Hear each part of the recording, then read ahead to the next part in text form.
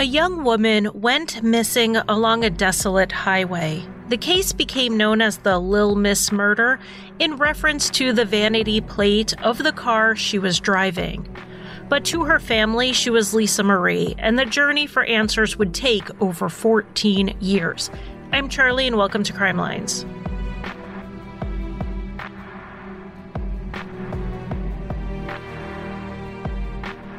Welcome to Crime Lines. Welcome back if you're a returning listener. Remember, Crime Lines is also on YouTube. I post these podcast episodes, and every so often, as I have time, I post videos. I do have a recent one on the Summer Wells case up now if you want to go check that out.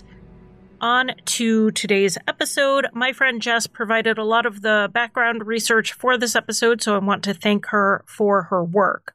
Local journalism in the Casper Star Tribune and the Billings Gazette were huge sources, as were court documents. Let's start with Lisa Marie Kimmel, born in July 1969 in Tennessee. Her father, Ron, was stationed with the Marines there, which is why she was born there, but she didn't live there long. By 1972, they were in Billings, Montana, where Lisa was raised with her younger siblings. As a teenager, Lisa got a job at the fast food chain Arby's. Her mother, Sheila, was actually the director of operations in that area, while 14-year-old Lisa, of course, was just a store employee. But she actually really loved the job. And I think seeing her mother work in the fast food industry, but at the corporate level, inspired her. Sheila's job meant that she spent a lot of time in Denver, Colorado. Denver is a good 7 or 8 hours from Billings, so she lived in a company apartment there while she was in town. And that's another way Lisa followed in her mother's footsteps. After she graduated from Billings Senior High in 1987, Lisa moved to Denver as well. She was managing an Arby's restaurant in the area and was soon promoted to unit manager. Her parents did encourage her to go to college, especially after she was awarded a scholarship to pursue accounting, but that really wasn't what Lisa wanted, at least not yet. She liked the pace of working in the store and not in an office, and she didn't want to go to school to just end up doing something she wasn't sure she wanted to do. Her parents respected her decision to continue her path in the restaurant industry, though they saw in the big picture that some college would probably benefit her in her career. But they decided to go ahead, give her this gap year to work and figure things out before they brought up college again. They knew Lisa was strong and independent, and she was also focused on her goals, so she was going to do it her way. Her mother said that she'd been that way since birth, and it only became more pronounced as she got older. At 16, Lisa wanted a waterbed, so she bought one on credit and paid it on time until it was paid off as quickly as she could manage. When she decided she wanted a brand new car, she went out and bought it on her own. It was a black 1988 Honda CRX, and Lisa drove it home before anyone even knew she went out to buy it. She just did it on her own. She even paid for a personalized license plate that said Lil Miss on it, which was a nod to a family nickname given to her by her grandmother. Honestly, when your teen is that responsible, you tend to trust their decisions, even if you had a little bit of a different plan for them. Plus, Lisa was going to be living in Denver, where Sheila was half the time, so a parent was nearby if she needed anything. While living down in Denver, Lisa would drive home to Billings, Montana whenever she had a chance, and she was heading home on the weekend of March 25th, 1988. Lisa had a few things she planned to do while she was in town. Obviously see her family, but she also had a friend who was in the hospital and she wanted to visit, and she planned to load up her car with some more of the things she had left at her parents' house. She was making the move-out process complete. But a third item on the agenda was to introduce her family to a new boyfriend, Ed. Lisa had met Ed through mutual friends who did live in Billings, and the two clicked and started seeing each other, though due to the 7-hour drive between Ed's home in Cody, Wyoming, and her home in Denver, they mostly talked on the phone and wrote letters back and forth. The initial plan for that weekend was for Ed and Lisa to meet in Casper, Wyoming, which was the halfway point between them. They were going to hang out with some friends before they headed up to Billings. But then the Casper plans just kind of fell apart. Friends were busy. Lisa was eager to get to Billings, and they changed the plan. They decided instead Lisa would drive all the way to Cody to meet Ed late Friday night, and then on Saturday they would drive to Billings together, getting there at some point in the late afternoon. This change in plans was actually pretty big, to be honest. Lisa was doubling her drive time, and because she worked until about 3 on Friday, she would be driving by herself through remote areas really late at night.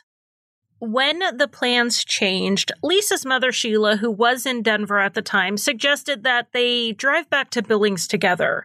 Sheila had a plane ticket to fly home for the weekend. She had plans to go skiing while Lisa was in Cody with Ed. But since Lisa had never driven to Cody before and it was a long drive, maybe it would be better to have another person with her.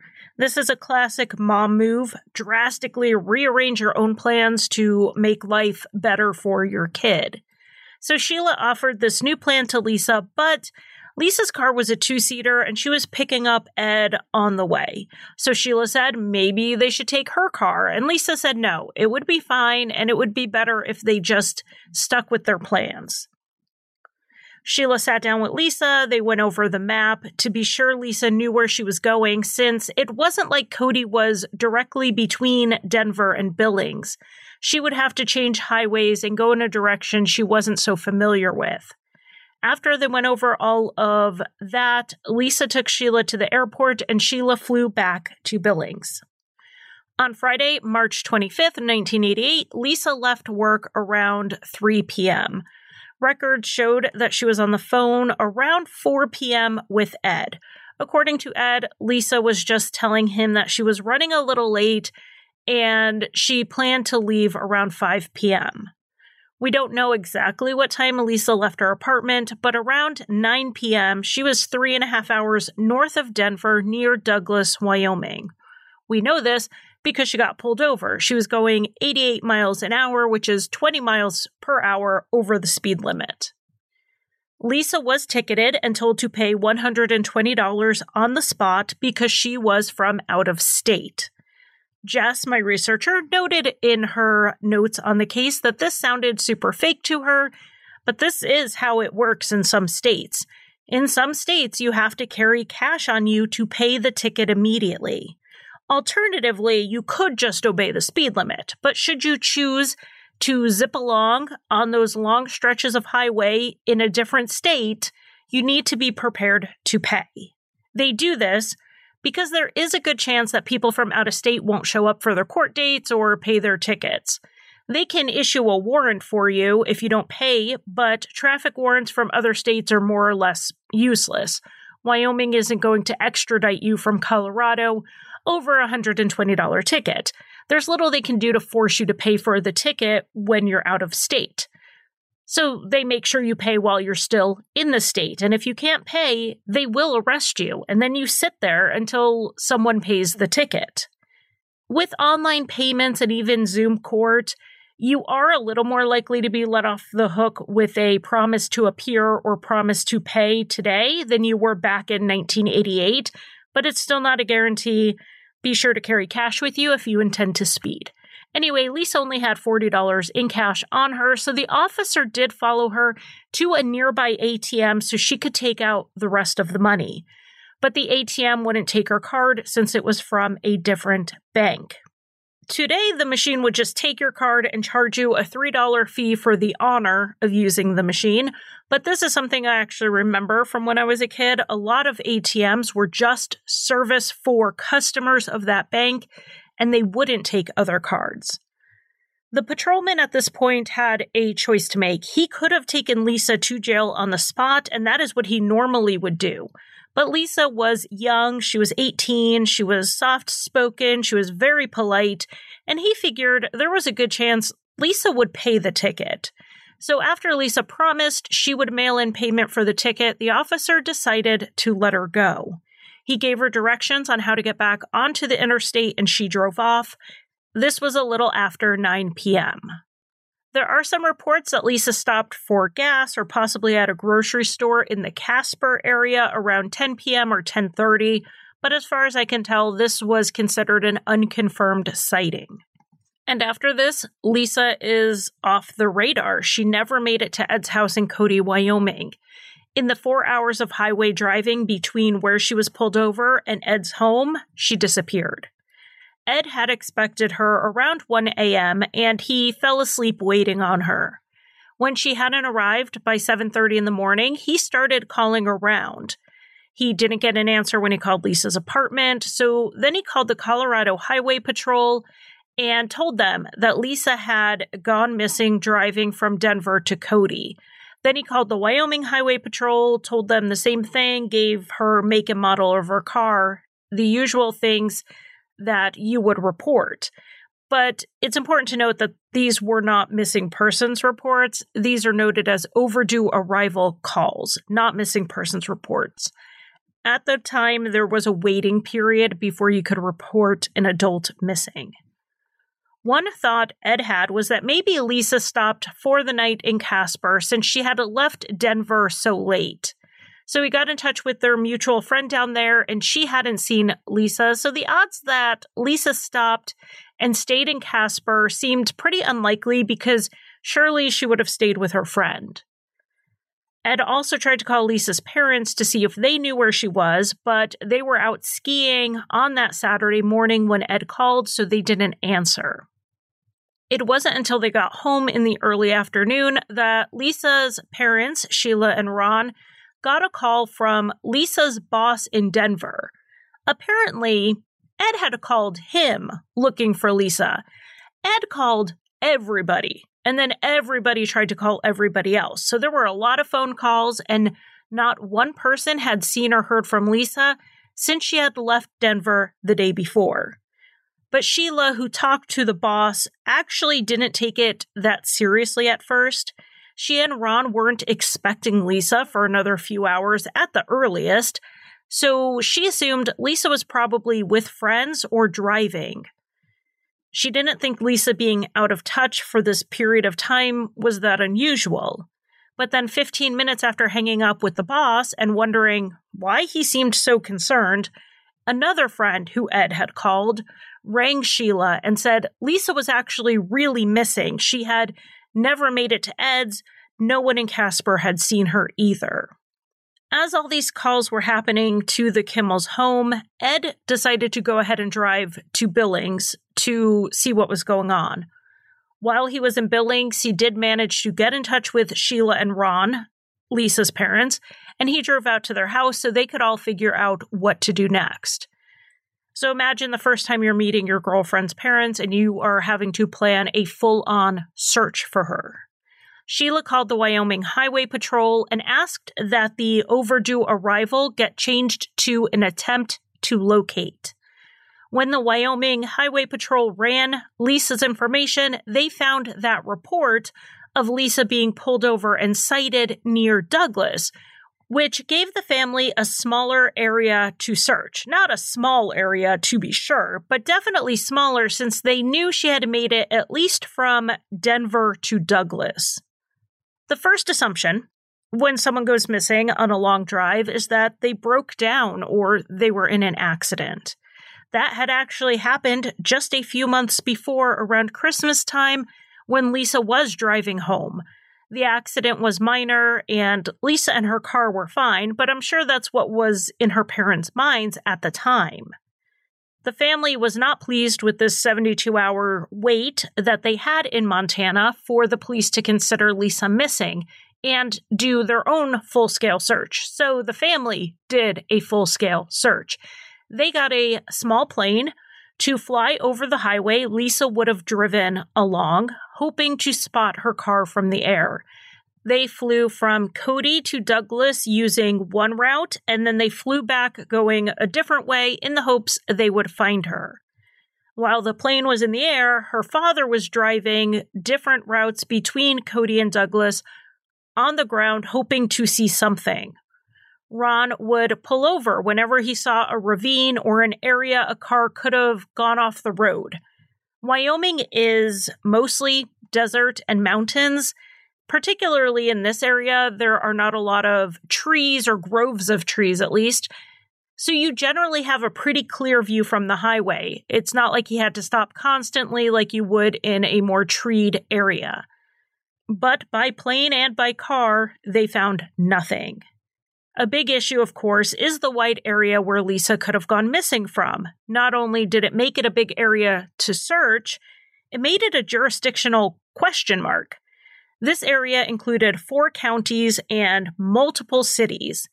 That's a lot of jurisdictions to work with, but luckily the family had a private investigator friend who was able to get them in touch with various departments and alerted them all to Lisa's disappearance even before she was officially reported missing, which the PI also helped with.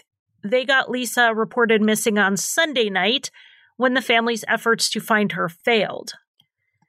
Like I said, at the time, Montana had a 72-hour waiting period, and it had only been 48 hours. But that PI friend of the family, he had been a deputy in the Yellowstone County Sheriff's Office.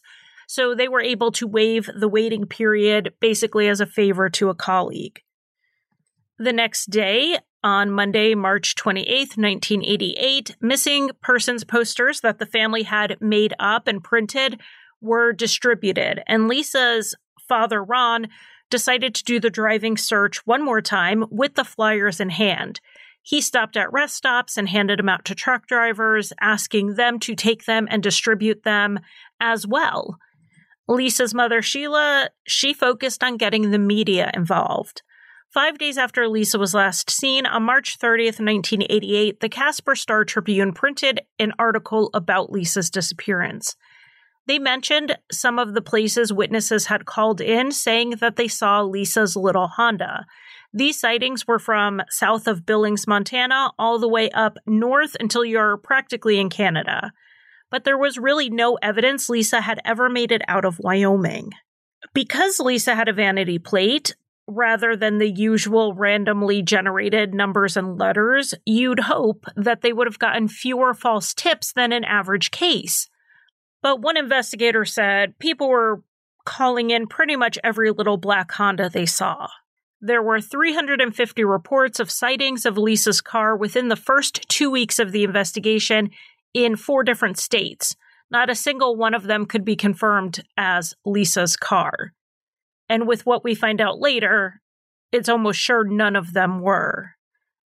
There was an early lead that did seem pretty good. It came from 2 independent witnesses, which is why it seemed like a pretty solid sighting. Both of them said they saw Lisa and her car at a 7-Eleven convenience store around noon on the 26th, the day after Lisa was last seen. But this 7-Eleven was in Buffalo, Wyoming, which is on the way from Denver to Billings if Lisa decided for whatever reason not to go pick Ed up first. But if she was headed to Cody, she would not have gone through Buffalo, so the family themselves did not put much stock in the sighting. But most of the sightings were just too generic in nature to be sure. There was a call where someone said they saw the car and there was something hanging from the rearview mirror, which Lisa did have something hanging from the rearview mirror. However, so did a lot of people. The investigation would show that a lot of the tips were actually of a similar car that was 1 year off in model. The driver was a man from Montana who traveled extensively through Wyoming and Montana. He worked with the police to give the where and when of his travels, and he definitely accounted for some of these sightings. There were also 2 other similar cars in the Casper area where 15 people reported seeing Lisa's car the night she went missing. It was almost impossible to rule out which of those sightings were Lisa's car and which could have been one of those similar cars. It took a lot of man-hours to follow these tips, something that law enforcement agencies in both Montana and Wyoming were struggling to provide. In the late 1980s, when Lisa went missing, the 2 states only had about 1 million citizens combined, in spite of being 2 of the top 10 largest states in land mass. So it's a lot of physical land to cover without a lot of law enforcement to do it. So a fair amount of the searching was organized by the family, the community, volunteers, and though the family did not ask for financial help, a lot of people came together to help fund the costs. And as search after search turned up nothing, the family and the investigators all believed foul play was involved. If Lisa had gotten lost, broken down, or been in an accident, she or her car would have been found by then. The suspicion that foul play was involved turned out to be correct, and it was confirmed on April 2nd, 8 days after Lisa disappeared. It was around 2:30 p.m., and a man named Greg was fishing along the North Platte River in Casper. He was there with his son, a friend, and then the friend's child as well. Greg stepped up the side of a bank and looked over, and there he saw a woman's body in about 18 inches of water. Greg had just heard a news report about a missing woman from Montana, and he immediately connected it to this body found.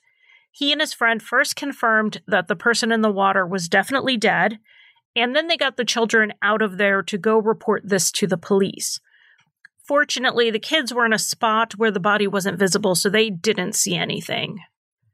When the news broke that a body was found in the Casper area, the police said they were unable to immediately identify the body, but everyone was making the same connection Greg did, that this was Lisa. And it would only take a day or two to make a positive identification. This was 18-year-old Lisa Marie Kimmel, and it was obviously a homicide. Lisa's body was found wearing just underwear and socks. The black and white sweater, jeans, and black flats she was last seen wearing were missing. Lisa had a severe head wound that had caused a skull fracture and brain swelling. That would have been enough to first render her unconscious and would have been fatal within minutes. However, the killer did not wait for that. He then stabbed her 6 times. 5 of the stab wounds were in a circle on her chest, and the 6th was to her upper abdomen. All 6 stab wounds hit major organs and would have individually been fatal. The cause of death was the bleeding, internal and external, from those stab wounds. Due to the lack of defensive wounds, it's believed that Lisa was struck on the head first and then stabbed. She made no attempt to block the knife, probably because she was unconscious. It is also possible it was because she was bound. Though she wasn't found with any bindings on her, there were marks indicating that she had been tied up at some point. A search of the area led the investigators to a bridge about a quarter mile from where Lisa's body was found, and it is called the Old Government Bridge. On that bridge, they discovered blood that matched Lisa's blood type. It was theorized that Lisa had been taken to the bridge, struck on the head, and once incapacitated, stabbed and thrown into the water. This bridge is interesting because it's not in regular use. A newer bridge runs parallel to it, and that's where car traffic goes. That's where the road is. To get to the old bridge, you have to go off-road a bit on this path, and it's just not in use. Someone passing through the area may not even know that there was an access point to that bridge, but someone familiar with the area would definitely know about it, and would also know it wasn't in use and there was no chance of a car just happening to pass by and see him. That led investigators to believe that the killer was someone local to Casper or at least familiar with the area. According to Unsolved Mysteries, there were witnesses who saw headlights on the bridge around 2 a.m. That would be 5 hours after Lisa got the speeding ticket. Initially, that led the police to believe that Lisa had been killed the night she went missing, but the evidence didn't entirely back that up. The North Platte River is full of cold water. That cold water then preserved Lisa's body, making it hard to tell through decomposition how long she had been dead for. She had been missing for 8 days, but there were signs she may have been in the water for only 36 hours. It had initially been reported in the media that there were no signs of sexual assault, but this was untrue. There were signs of sexual assault, plus they found semen. And while Wyoming was not doing advanced DNA analysis in 1988, DNA analysis was being done in law enforcement. So they knew not just to collect the evidence, but they also knew the proper way to preserve it. But DNA is like fingerprints, only useful if you can match it to someone. Finding Lisa's car was vital to finding her killer. The first thought was that the car was likely dumped somewhere near Lisa's body. After all, why would the killer risk getting caught driving it or the paper trail of selling it? Searches were done by land and air of the back roads of Casper, but like all the other searches, they found no trace of the car. Private citizens searched with their own planes, and farmers checked the far reaches of their properties to see if maybe it was dumped somewhere, maybe in an old barn, but they never found it. Tips just kept coming in with sightings of this car all over the West and up into Canada. All of these tips needed to be followed up by the Natrona County Sheriff's Department because that's where Lisa's body was found. They had jurisdiction. The sheriff at the time was a man named Ron Ketchum, and he assigned 2 detectives to the case. They interviewed and re-interviewed potential witnesses who thought they saw Lisa. They saw her with a man. They saw her with 2 men. They saw her by herself. They made composite sketches of the people who may have been with Lisa, but none of those sketches were ever released. They were determined to just not be reliable enough. One of the sketches actually looked a whole lot like a local man who drove a similar black Honda as Lisa. And he even had a wife with a passing resemblance to Lisa. So who knows how many of the sightings were just this man and his wife. Within 6 months, the investigators had compiled over 1,000 tips and had about 16 suspects they were actively looking at. Like 2 men who, when arrested for a burglary, had stolen Casper plates on their vehicle. They had been in Casper on March 25th, but this lead went nowhere. In March of 1989, the case aired on Unsolved Mysteries, and the nationwide attention on this case generated tons more leads. But it seemed everywhere the detectives turned, they just found a dead end. Rewards were offered from a number of sources and eventually combined to a single fund of $25,000. It was a reward that would never be claimed. It would later be converted into a scholarship fund in Lisa's memory. Lisa's family wanted the case to be turned over to a federal task force because they didn't feel like the sheriff's department was able to keep up with the volume of tips. But Sheriff Ron Ketchum refused. He more than refused. According to the Kimmels, Sheriff Ketchum told them that they weren't the victims, Lisa was, and if they kept trying to get the federal task force formed, then he was going to arrest them for obstruction of justice. So you could say the relationship between the sheriff's department and the family had broken down. But the thing was that the detectives assigned to the case also wanted the help. They knew they had more leads than they had manpower to follow up on, particularly after the Unsolved Mysteries segment. The task force would bring in federal resources to solve the case, a case Sheriff Ketchum was putting tons of pressure on them to solve, and one they wanted to solve for the sake of the Kimmel family, who they had become fond of. It took a little over a year, but a task force was eventually formed, not with Sheriff Ketchum's consent or cooperation. The family got the ear of the right people, and the U.S. Attorney's Office stepped in. They basically went over the sheriff's head. The federal investigator who was put in charge knew what he was walking into, and he tried to smooth things over with the sheriff. He wanted to explain that he wasn't taking over the case, he was joining an investigation in progress. He thought if Sheriff Ketchum heard what they could and would do to help the investigation, he would be more willing to work with him. Instead, Sheriff Ketchum wouldn't even return his calls. But fortunately for the case, the federal investigator and the detectives got along very well, and they worked side by side. One angle that was pursued pretty aggressively at this point was the DNA from the semen found. It was the early 1990s, and now, with the FBI being involved, they had access to the forensics lab in D.C. The investigators collected samples from anyone in contact with Lisa around the time of her murder, so much so that the federal agent was nicknamed the Vampire because of how many blood samples he collected. One person tested early on was Lisa's boyfriend, Ed, who had already been more or less ruled out based on his alibi and other evidence. But now he was formally ruled out when his DNA did not match. Another person they tested was the patrolman who had stopped Lisa for speeding.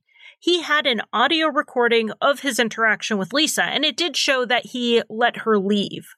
But he could have doubled back or pulled her over again, or maybe something happened after the tape recorder was switched off. When asked, he immediately volunteered to do the DNA test, and he too was ruled out. And then they decided to DNA test someone no one would have expected. It came from a tip that was called in after Sheila Kimmel had done a radio show talking about Lisa's case. The tipster said she saw Lisa pulled over on the night of her murder in Natrona County. And the person who pulled her over was Sheriff Ron Ketchum, the same sheriff who tried to keep federal investigators from coming in. The same person the family said was aloof at best and hostile towards them at worst. And Ron Ketchum had, very near the 2-year anniversary of Lisa's death, attempted suicide by overdose. Ketchum recovered, and he was treated for depression afterwards. This having happened near the time of the anniversary of Lisa's death was only noted in hindsight. This tip and Sheriff Ketchum's behavior made the family question if there was more going on here. By this point, he had left his job at the sheriff's department. The investigators did interview him and asked about the night Lisa went missing. Ketchum said he was not on duty. However, the dispatch records show this was not true. He was on duty that night. So the question was, is he misremembering? Or did they just catch him in a deliberate lie? The investigators then asked Ketchum for a DNA sample. And if you think he was not happy with the federal agent before this, just imagine, now that he was being told he was basically a person of interest.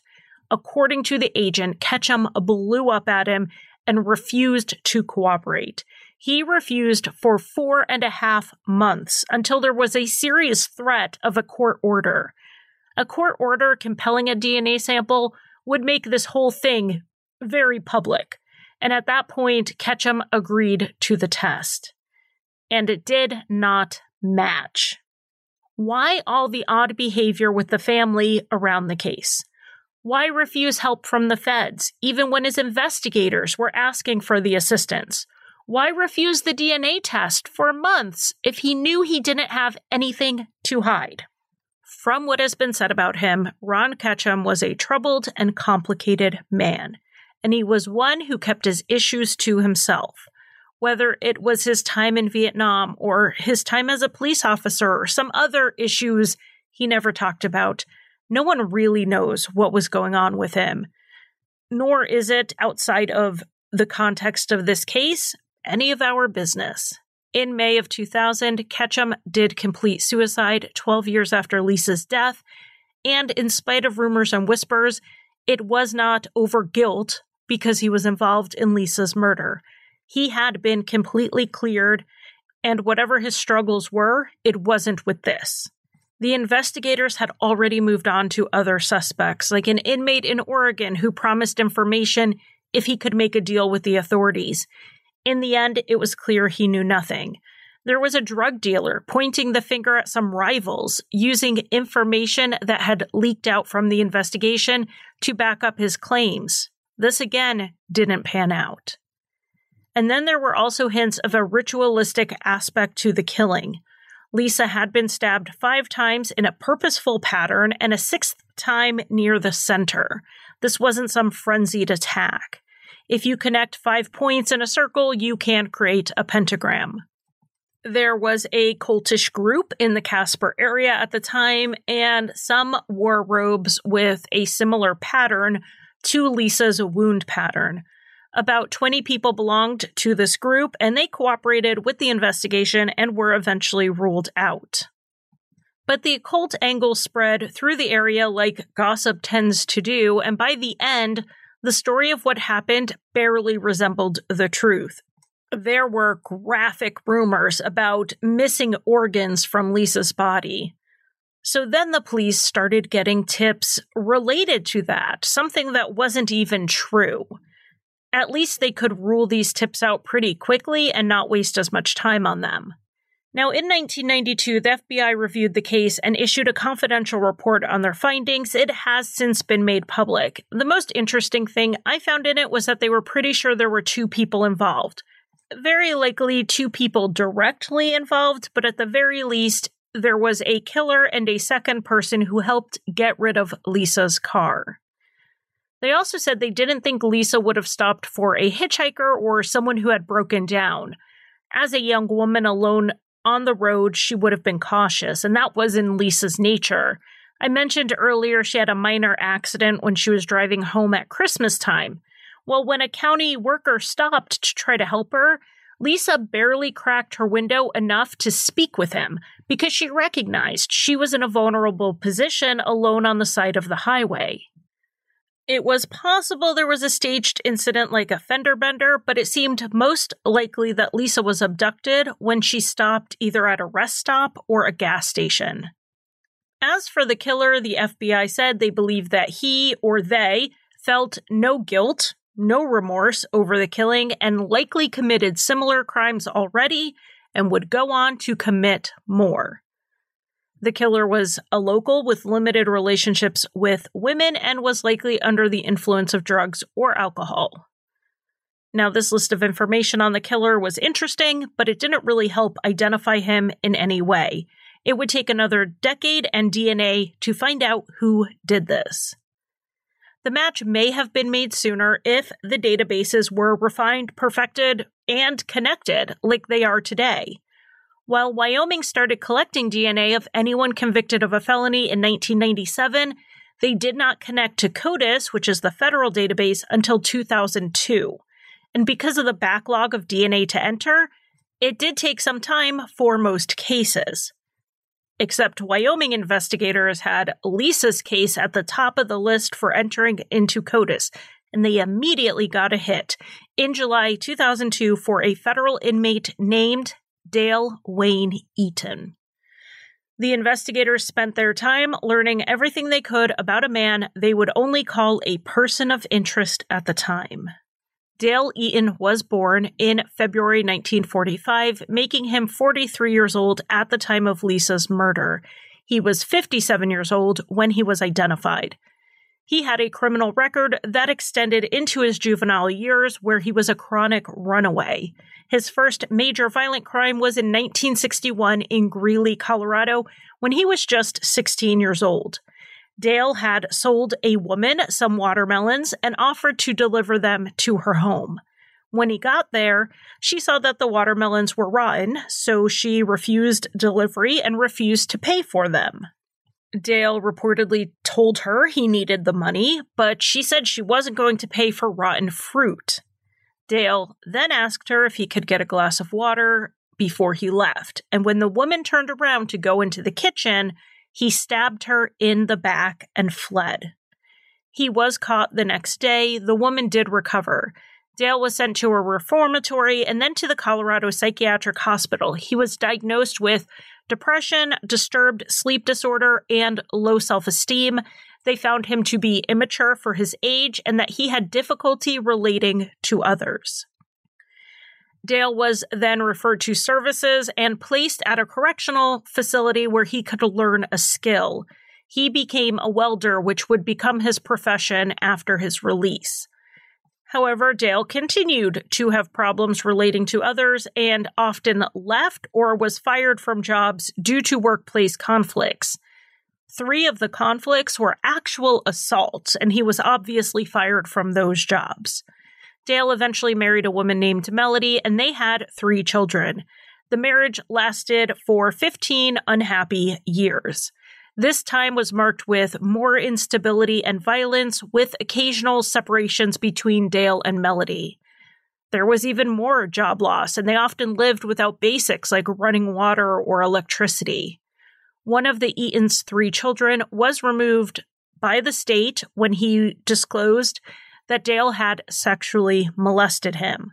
One of the other children later said Dale was physically abusive, but then the 3rd child said he wasn't abusive at all. So we have 3 kids with 3 different experiences with their father.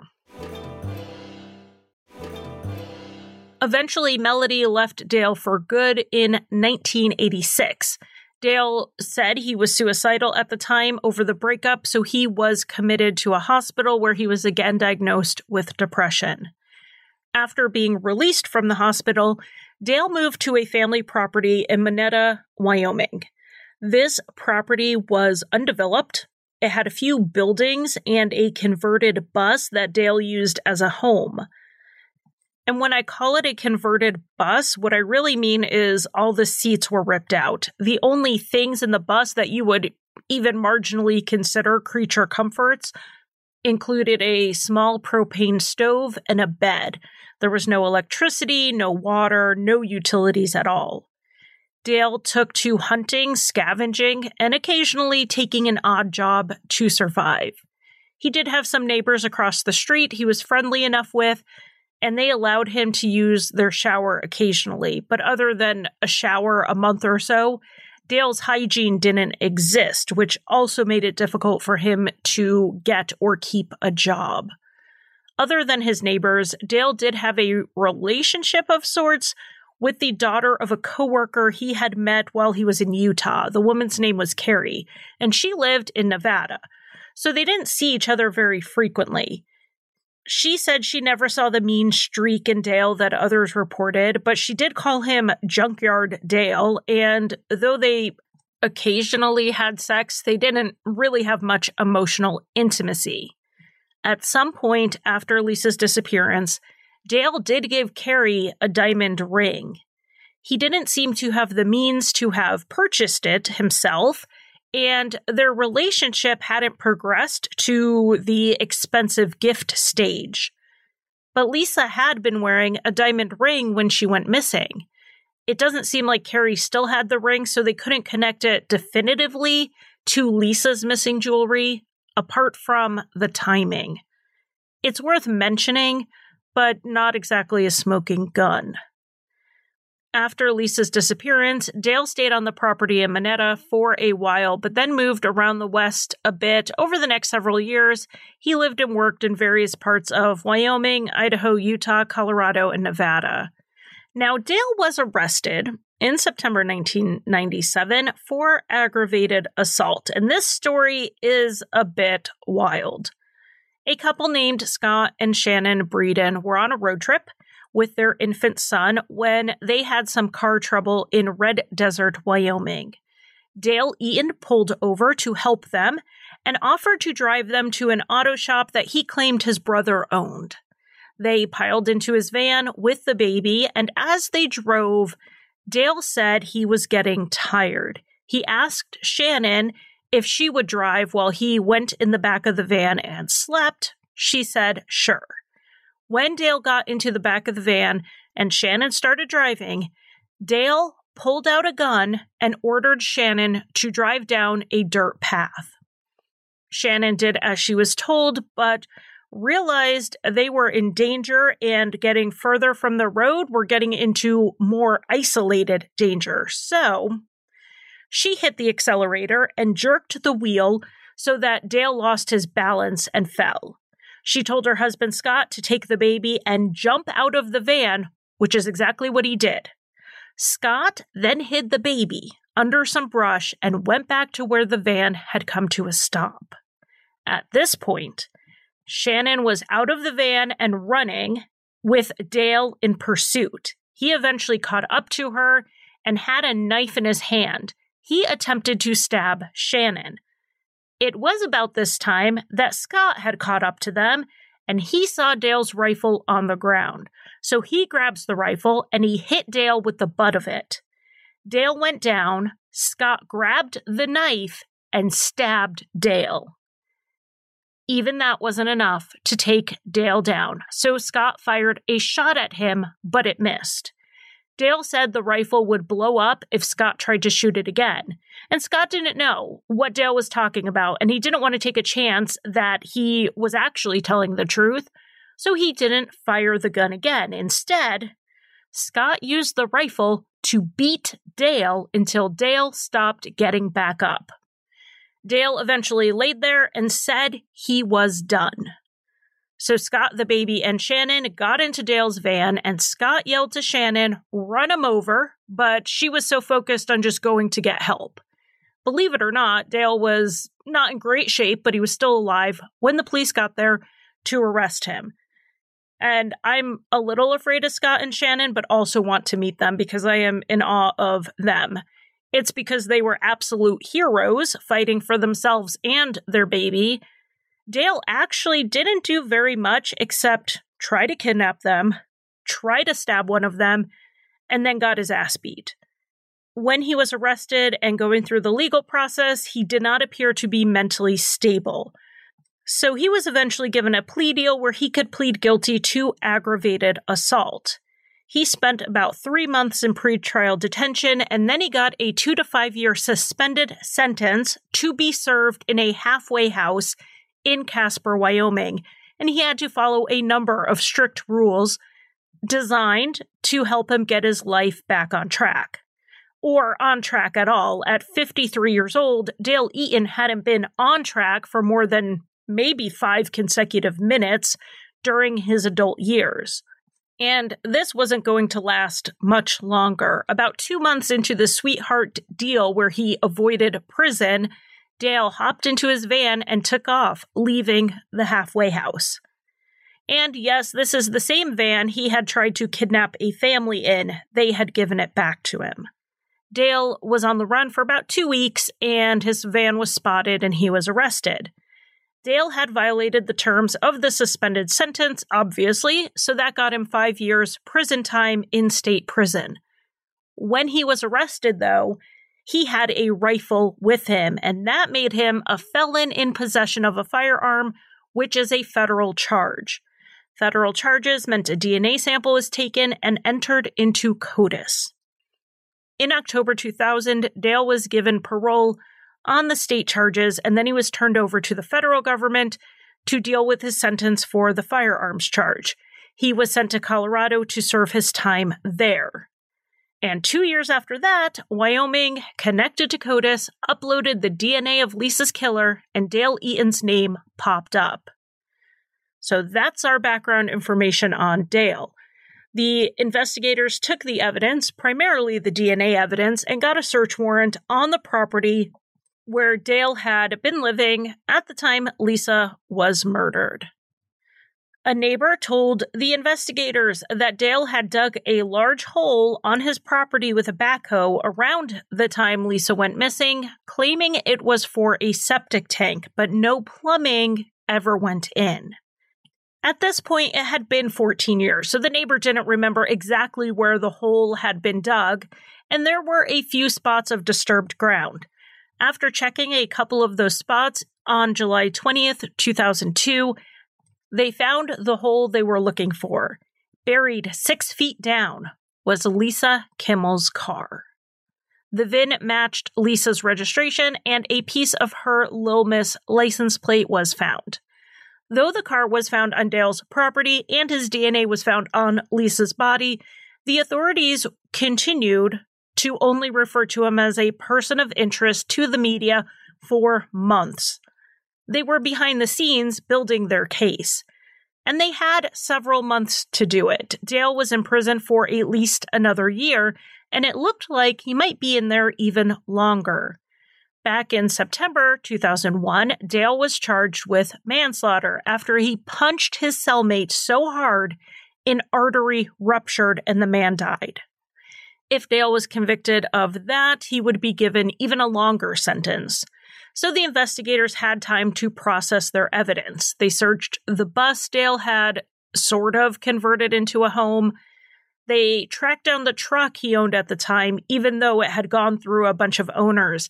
They were just really hoping to find some more solid evidence against Dale.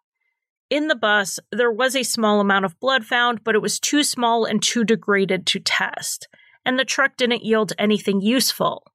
And then Dale Eaton was acquitted on those manslaughter charges, so he was slated for release from federal prison in June 2003. Time was running out here. Dale had absconded from probation before.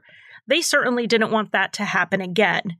The DNA match and the car found buried on his property was definitely a strong case. So in April 2003, Dale was charged with first-degree murder, premeditated murder, aggravated robbery, first-degree sexual assault, second-degree sexual assault, and aggravated kidnapping. He was held without bail. The state announced they were seeking the death penalty, and this case went to trial in 2004. I do just want to note here that though the FBI analysis of the case initially said they believed 2 people were involved, no one else has ever been implicated in this crime. So, the state had a jailhouse informant who came forward claiming that Dale confessed behind bars and said Lisa picked him up and offered him a ride. When he made sexual advances towards her, she ordered him out of the car, and that's when things turned violent. Whether the jailhouse informant was lying or Dale was lying, it's pretty clear someone was, because it's very, very, very unlikely Lisa Kimmel picked Dale up. Lisa Kimmel was 5'3" on a tall day. She maybe weighed 110 pounds. She was a fairly cautious person. Would she have picked up a 300-pound full-grown man in the middle of the night? She didn't do that. It's much, much more likely that Lisa pulled over at a rest stop and was abducted at gun or knife point. And there is actually a little bit of a clue as to which rest stop that was. Dale Eaton had no running water on his property, and he often used the facilities at the Walton rest stop. This is halfway between his home in Monetta and Casper, Wyoming. Lisa would have had to drive past that stop on her way to Cody. It's possible, even likely, that this is the point of contact for the two. The prosecution told the jury that Lisa was actually held by Dale for at least 2 days, but possibly up to a week before she was killed. That Lisa had been held for days as her family frantically searched for her was very shocking and upsetting information to those who followed the trial and had not heard that information before. Another piece of information that we hear at the trial was about a note found on Lisa's gravestone in Billings in October 1988, 6 months after her body was found. The note read, "Lisa, there aren't words to say how much you are missed. The pain never leaves. It's so hard without you. You'll always be alive in me. Your death is my painful loss, but heaven's sweet gain. Love always, Stringfellow Hawk." If you are as old as I am, or older, you may recognize the name Stringfellow Hawk. It was the name of Jan Michael Vincent's character on the 80s TV show Airwolf. Lisa's family and friends were immediately put off by this note. No one they knew would have used a fake name like this. Lisa didn't have some inside Airwolf joke with anyone. Yet this note definitely sounded like someone who felt her loss profoundly. It was suspected early on that the killer had actually left the note. The handwriting on the note was compared to Dale Eaton's and found to be consistent. In court, when this testimony was given, Dale had an outburst. He said he could prove where he was the day the note was left. Now, the note is honestly the least of the things Dale Eaton should be worried about providing an alibi for. Maybe the night of the murder would have been a good option, but either way, the defense couldn't do much to counter the note. They couldn't find a handwriting expert who disagreed with the state's analysis, or at least not strongly enough to exclude Dale from having written the note. The contents of this note weren't really terribly damning, except for the fact that Dale shouldn't have known Lisa. He shouldn't miss her since he never met her, unless he was the one who killed her. So tying this note to Dale was pretty big. Not as big as the car being found on his property or his DNA on her body, which were obviously the stars of the trial. And the defense knew that. They knew they had a losing case, so they tried to mitigate more than deny. They argued that this was not first-degree murder, that this was second-degree murder, basically not eligible for the death penalty. Bottom line, that's what they were getting at. This was going to be a hard sell because it wasn't just that the defense had to convince the jury that the prosecution hadn't proven premeditation required for first-degree murder. Wyoming has a felony murder law, which makes any homicide committed while committing another felony a case of first-degree murder. So the defense had to convince the jury that the state hadn't proven the other felonies. In this case, that included the robbery of Lisa's car, the sexual assault, and the kidnapping. The only way to do that is to say to the jury that the state failed to prove that Lisa didn't go with Dale willingly.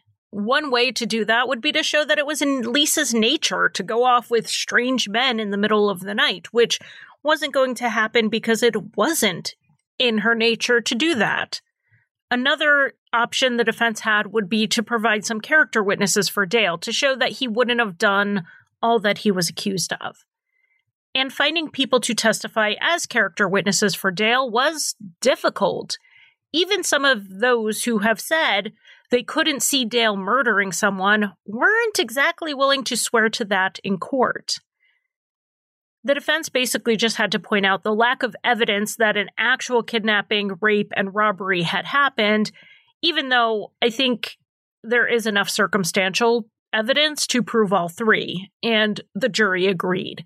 Dale was found guilty on all counts, and the fight to save Dale's life moved to the penalty phase. The defense put up some important information for mitigation, showing Dale's mental health issues and his overall impairments in functioning within society. He was given the Global Assessment of Functioning test, and he scored a 31. 91 is considered the start of the normal range, so this indicated a major impairment. The psychological experts for the defense testified that Dale was under extreme emotional disturbance at the time of the murder.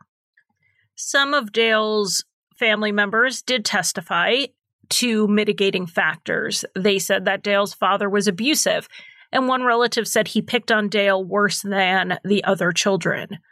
But the defense had some issues with this as well. They had more people who would and could testify that Dale's father was abusive, but these same people had some piece of information that would actually hurt Dale, like testimony about his own violent outbursts. So the defense team really couldn't put them on the stand for mitigation. The jury then heard from a doctor that Dale had confessed to him about killing Lisa, but this story was a new one that hadn't been heard before. Dale said he came home on March 25th, 1988, to a car sitting on his property with what he thought were two people inside. He thought he was being robbed, and since he was already in a bad mood, according to him, he pulled out his gun. Dale then found that it was just Lisa in the car, so he forced her into his converted bus and held her for a few days so he wouldn't be alone for the Easter holiday. He did admit to both raping and killing her. Now, there is an issue with the story. This wasn't Easter weekend that year in 1988. It was actually the following week. And then another issue is that this never happened. Even if Lisa got hopelessly lost, she wasn't going to end up on Dale's property waiting for him. That didn't happen. In the end, the jury determined that there were enough aggravating circumstances, there were 3, to support the death penalty, and they found that there were no mitigating circumstances. They unanimously voted for the death penalty. The judgment and sentence were entered into the record on June 3rd, 2004, and Lisa's parents then filed a wrongful death suit against Dale. He had nothing, but they didn't want anything. They just wanted to make sure that he never had anything in the future. Now, to say Dale had nothing is overstating it a tad bit. He did have his makeshift bus on a plot of land his family gave him. It was worth roughly the amount of change you can find in my couch right now. But with this judgment against him for wrongful death, the Kimmels took the property, and then they turned it over to the fire department for a training session. They torched every structure, including the bus where authorities believe Lisa was held against her will. They burned the whole thing to the ground in what had to have been an incredibly cathartic moment, both for the family and the community. And as with any death penalty case, there have been a lot of appeals. I will tell you 400-page appellate documents are a great bedtime read, but I'm just going to summarize it, mostly because I personally think Dale Eaton was a serial killer, and I want to have some time to discuss that before we wrap up. So this appellate process followed the same pattern that we always see. An execution date would be set, and then it would be stayed pending the appeals. Almost all of Dale's appeals were denied until 2010. In 2010, Dale applied for a writ of habeas corpus claiming ineffective assistance of counsel at his sentencing. The U.S. Supreme Court has been clear that a defendant has a right to a full investigation of their life to look for any kernel of mitigating circumstances before they can be sentenced to death. And Dale is saying here that his attorneys did not do that. So let's get into Dale's life and the details that were not necessarily explored at his initial sentencing hearing. Dale Eaton had grown up in abject poverty, one of several children. The children rarely received basics like adequate nutrition or medical care. Dale's father was an alcoholic and, according to family members, abusive. And we know the jury did hear that part about him being abusive and Dale being a target. But what they hadn't heard was that Dale sustained a head injury during at least one assault, something that had not ever been treated. Dale's mother apparently tried to protect her children, but she was severely mentally ill herself. She would later be diagnosed with schizophrenia. In fact, at the time of Dale's juvenile arrest for stabbing a woman, his mother was in an institution after she attempted to burn down their house. At some point in his childhood, an aunt and uncle tried to step in to adopt Dale, and that was something his parents initially agreed to. But after 2 weeks, his father insisted that he return home, not because he wanted his son back, but because he needed Dale to work and help support the family. Dale showed signs of developmental delays and possible learning disabilities as a student. It's hard to say how much of his school performance was that and how much was his unstable upbringing. The family moved regularly, so he would just be dropped into whatever grade. He was finally promoted to the 4th grade at an age where he should have been in the 6th grade, and then spent only 15 days in school for the entire year. But then they moved again, school records weren't always submitted when he showed up at a new place, and somehow he made it to the 8th grade, even though his education was far below that level. This unstable childhood and history of mental illness should have been more fully explored and presented to the jury, according to the appellate court. So Dale was granted a new sentencing hearing based on this appeal. The state had 120 days to hold that hearing, or Dale's sentence would automatically become life without parole. But here we are in 2021, and that hearing is still on hold. It was initially put on hold while other appeals went forward in relation to the trial, not just the sentencing. Those appeals have all been denied. The U.S. Supreme Court decided not to hear the case. So then Dale's attorneys said he needed a mental health evaluation done to see if he was even competent to be resentenced. According to his attorneys, Dale is mentally ill and extremely paranoid. He spent 30 days in a psychiatric hospital being evaluated in April of 2021. If he is found competent, Dale will then return to court to be resentenced in a sentencing hearing that has been on hold for over a decade. So yes, we just spent an hour covering a solved 1988 case, and I still am waiting on updates and will probably have them by the end of the year. Such is the way with this appellate process. But here's the bottom line with resentencing. Wyoming has not executed anyone since 1992. Dale Eaton is now 76 years old. The taxpayers of Wyoming are spending a lot of money to keep this man on death row just so he can die of something else that isn't the death penalty. I have strong views on the death penalty. I also have strong views on not wasting money. And those positions are in agreement with each other here. The end result of this process will be the same. Dale is going to die in prison, and he's not going to be executed. Just save the time and money and let him have this life sentence, and maybe use it as a bargaining chip. Dale Eaton is in prison. He isn't getting out, but he's in prison for all of the crimes he has committed. A lot of people, including me, including the FBI, don't think so. The initial FBI report, before they even had him as a suspect, said it appeared he had done this before and would likely do it again. And we know Dale attempted to kidnap a couple and their baby nearly a decade after Lisa's murder. It's absolutely preposterous to me to believe that these were the only two instances.